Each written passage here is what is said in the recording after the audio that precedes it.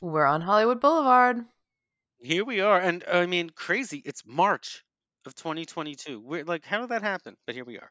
Here we are. It's March. Here we are. Oh, so what do you have this week? So, I wanted to talk about a couple things that I have seen recently. And if you guys are listening to our sibling podcast, Back on the Block, then you'll know that I've kind of been negative on the way the recent seasons have been going. But um, but I'm happy to say that I'm going to be nicer on this podcast. Yay! Um, so where can I start? I guess I'll start at the movies. I went to the movies. Fifth time I've gone to the movie theater in 2 years. But I mean, that's really in 3 months because that's when we started going back. And our record is 5 for 5. Each of the movies we have seen on the big screen has been worth it. One of the best things we have seen this year. So So you're picking selectivity is working out. wisely. Yeah, Yeah, you're absolutely. picking We're wisely. making it worthwhile for sure. So I have a recommendation. I Well, don't what know is it? I don't know how many screens it's playing across the country, but we saw a movie called, and I think you'll like this title, The Worst Hmm. Person in the World. I love the title. Who is And the guess worst what? person in the world? Well, it's kind of a cheat because our main character is a protagonist in Norway named Julie. It's a Norwegian film. Um, but she's not really the worst person in the world. She's not even really close. She's just flawed. She's just like self-absorbed and then kind of self-sabotaging. But this work, and it's kind of structured as almost like a thesis told in 12 chapters with a prologue and an epilogue. We see her sort of go through a pivotal time in her life. She's late 20s, early 30s, and sort of jumps from one profession to another. She's in med school, and then she changes to study psychology, and then she changes to become a photographer, and she's changing boyfriends almost as quickly as she does career paths. And then she saddles up with one man who's like 15 years her senior, kind of an intellectual cartoonist. And we follow this relationship. Um, and even this relationship, while deep, is not without flaw. We start to see her flirt with another man who comes into her orbit, and the movie sort of follows her and these two men from there through the end. So I don't want to say anything more. I don't want to spoil too much more of the plot, and I don't think I've given away too much. Um, but the movie is also really about more than what the plot is about. It's about like finding the things that matter to you and being you know true to yourself is a hokey way of putting it, but it is kind of finding a way to live your truth and know what it is you want and be honest with yourself. Um, and we sort of see how she's been influenced by uh, the broken relationships she has seen, including her divorced parents, that sort of thing. Um, it's it's smart and easy to watch in a way that I hate to say it, but like only the Europeans really do right.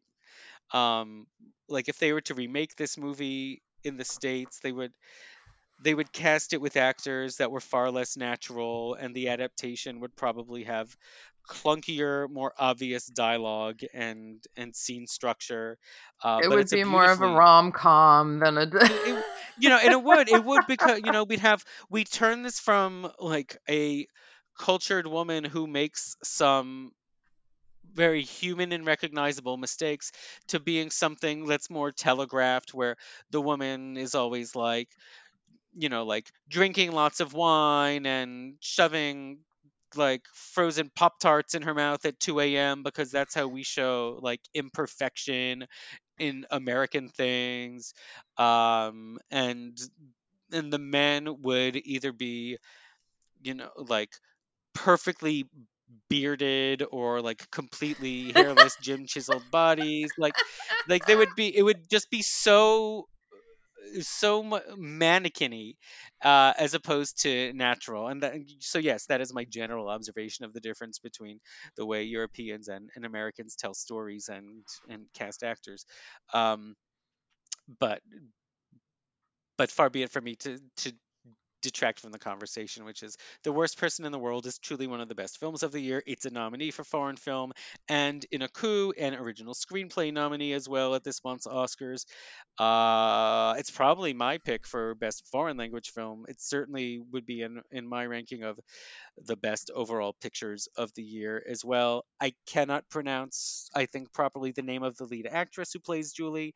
Renata Rensve is the way I will butcher it. Reinsve, I believe, is how you spell her last name. Mhm. Um, and then as the primary boyfriend, Axel, an actor named Anders Danielson Lee, um, is superb. Oh Is yeah. giving one of the great performances of the year.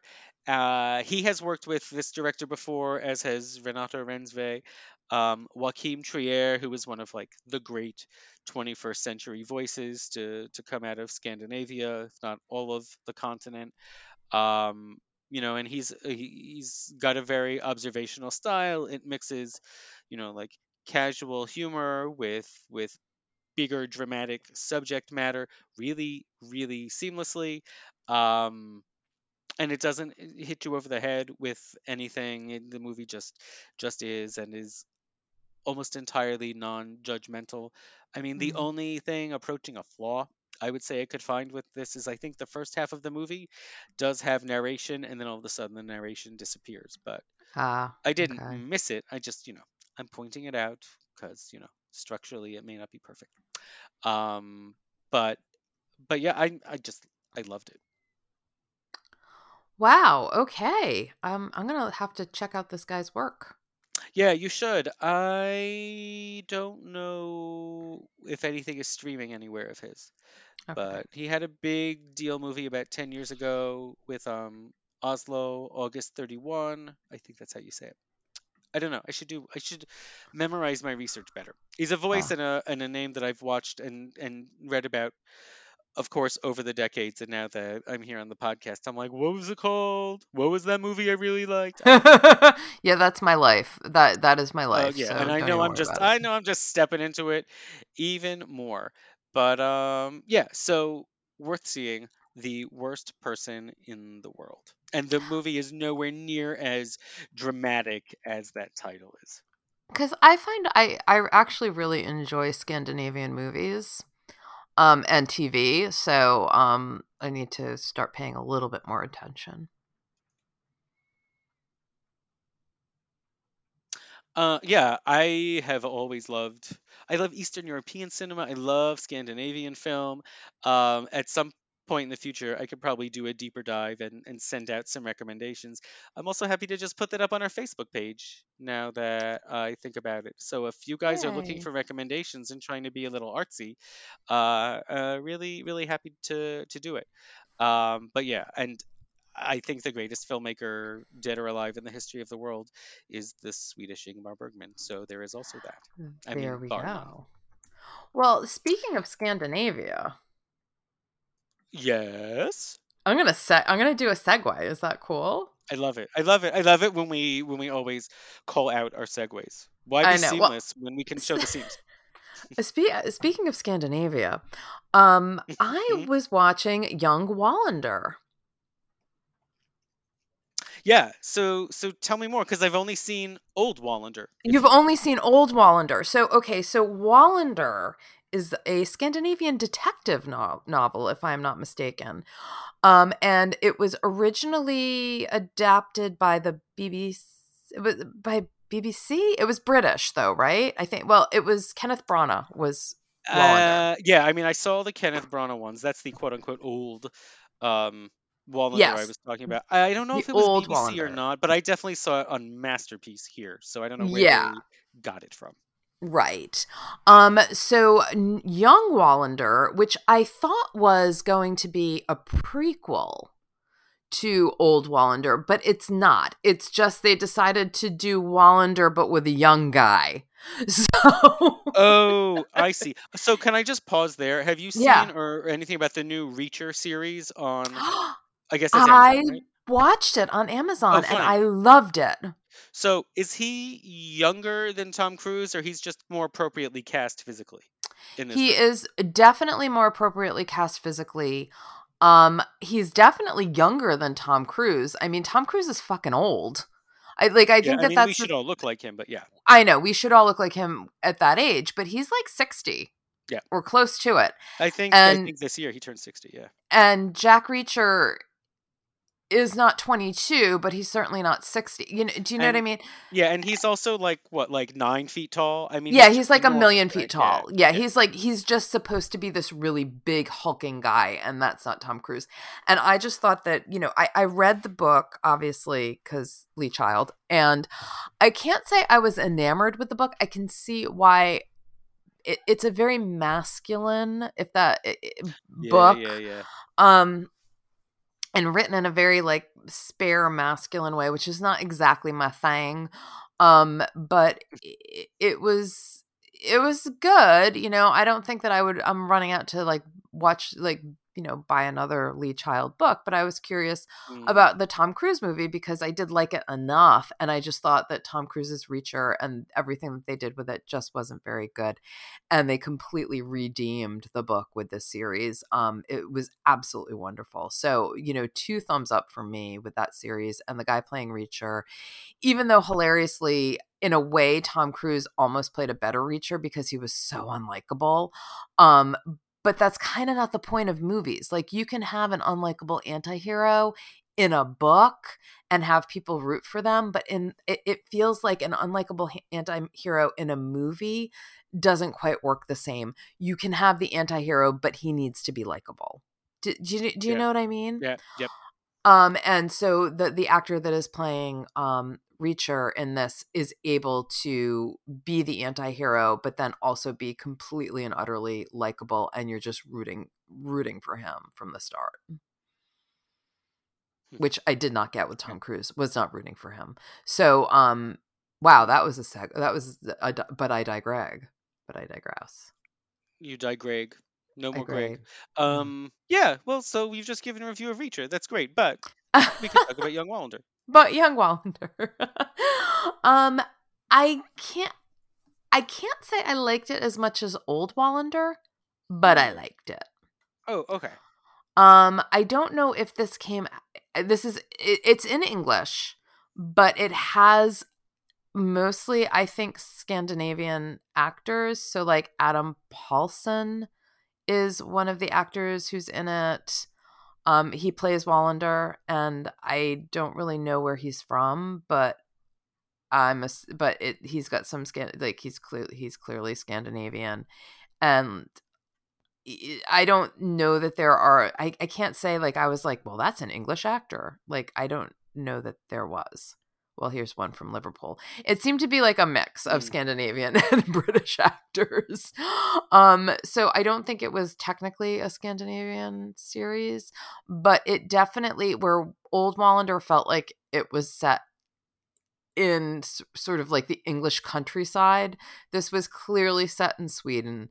So I think it hewed closer to the books, even Right. though I actually haven't read them.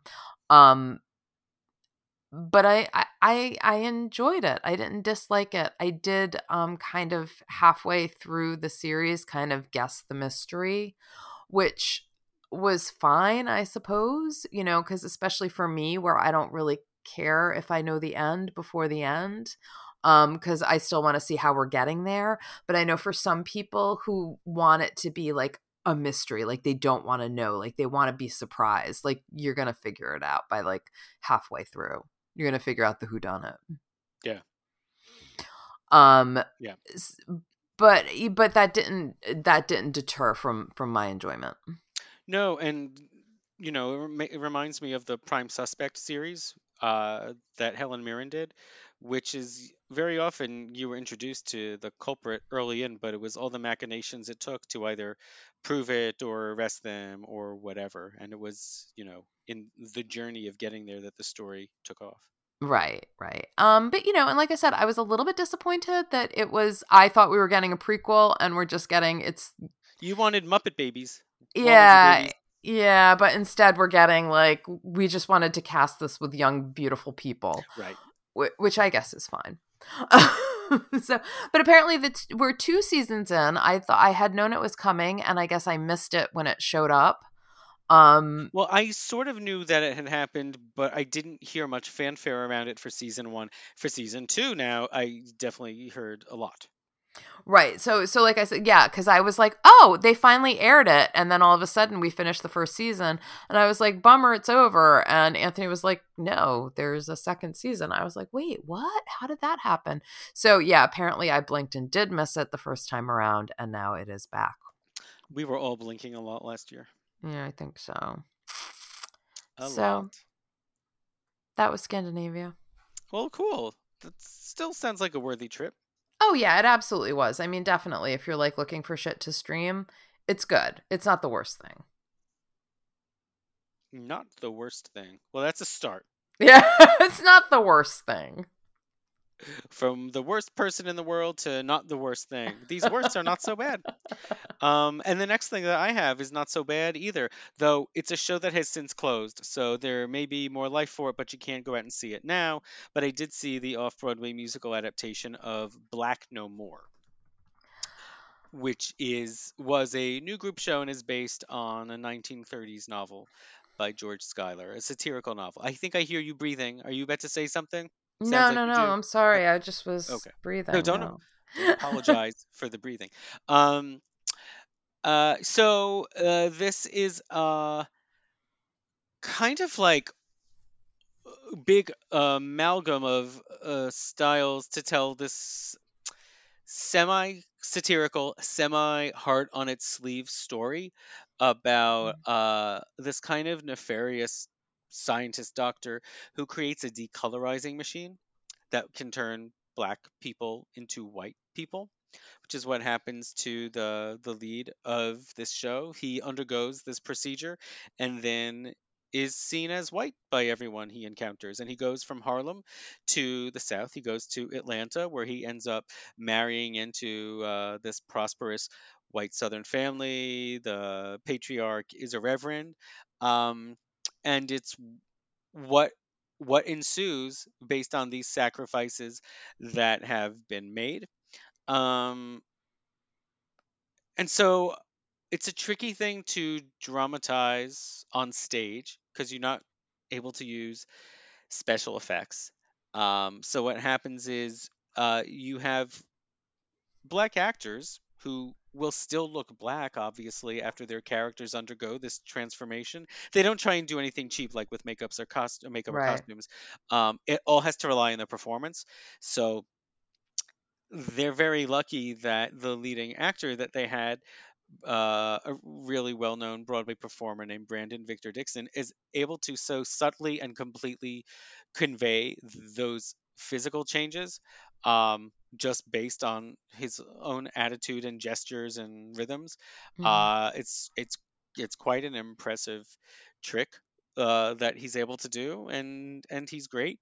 Um, I ended up really liking the show towards the end of its two-act run. I think it starts to get a little heavy-handed, Okay. but I was with it.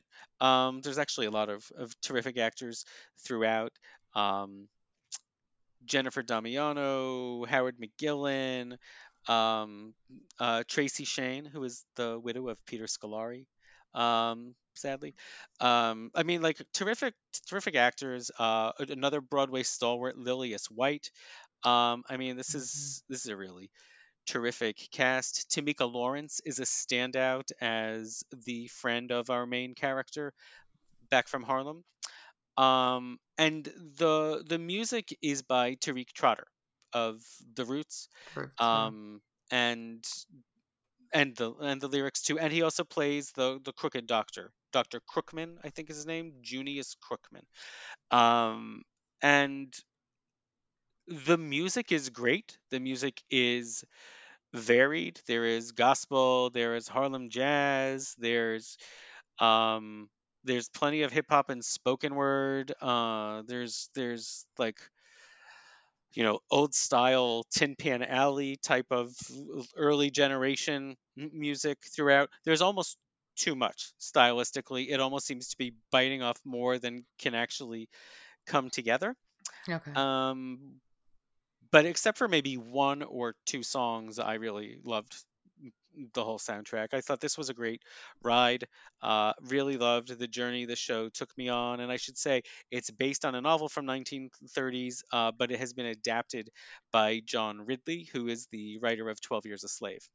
Right. Um, so yeah, I imagine there'll be a future for this somewhere, whether it's my town or yours or another one. Um, yeah. I hope so. I heard I actually heard uh Tariq Trotter on NPR doing an Hmm. interview about it, and I have to say actually thought it sounded really fascinating and really interesting and really good. And he was particularly talking about how director Scott Elliott was sort of like, weighing the, like, do we put the actors in whiteface to Yep. and then ultimately decided that it was actually way more powerful to sort of have actors who remained, who remained looking black play white, and and Exactly. do this as the, and it actually sounded so fascinating and so Yeah. interesting, and I was like, oh, I really wish I could see that. Yeah, because what it really means is you are still looking at them and seeing who they are on the inside. Exactly, It comes exactly, to us on the outside. exactly. Yeah, yeah, and Yeah. I mean I think Scott Elliott like runs hot and cold directorial vision I'm sure wise. plenty of people would agree with that. Yes. Um, but I think for the most part, it really works this time around. He's got like a 24, 25 person cast. Um, It's a massive cast. who and that he's able to traffic around quite well. Also, the famous choreographer Bill T. Jones does the choreographer here. I mean, there are some big names, New Group Walker, not Yeah. big names. There's some serious heavy duty talent, and just from every angle here. So after the fact, a a very complimentary review for Black No More. Glad I was able to get in there before it closed, and I do hope other people get a chance to see it as well. Yeah, I mean, I don't know if it has its eyes on Broadway, it probably won't come regional for a while, but And yeah, I wouldn't think um so. but if it does go to Broadway, hopefully I'll be able to swing in to see that, That because would be great. it's one of those that I was like, that sounds really, really good. And I think that they were playing some of the music, and it Oh doesn't yeah, I bet sound they did on NPR. Yeah. musically, like it was like, No, like okay, if I you would listen dig to this. that, yeah, if you hear that Yeah. with your eyes closed, I don't really think you're gonna conjure up show tunes. Yeah. Which I have a problem with, yes. Yeah, you're not alone. I mean, for me, I kind of am. I grew up on that, but I know a lot of other people don't, and so this is not one of those old-fashioned sounding um, cast recordings. Yeah, I hope there so is a cast recording, in fact. yeah, I'd like to By hear guns. that. I would like to hear more of the music. Yeah. So just putting that out there in the world. Yeah. Mm, I think that does it for us today. I will have more film things to say in the coming weeks as the Oscars get nearer. I'm bored and impatient with the overall lot this year, but there are a couple nominees that I haven't yet spoken about, so I should plop those in as Um, things just to move along. just to throw it out there, since the SAG Awards happened, and did Succession only get Best Ensemble, or did they get more?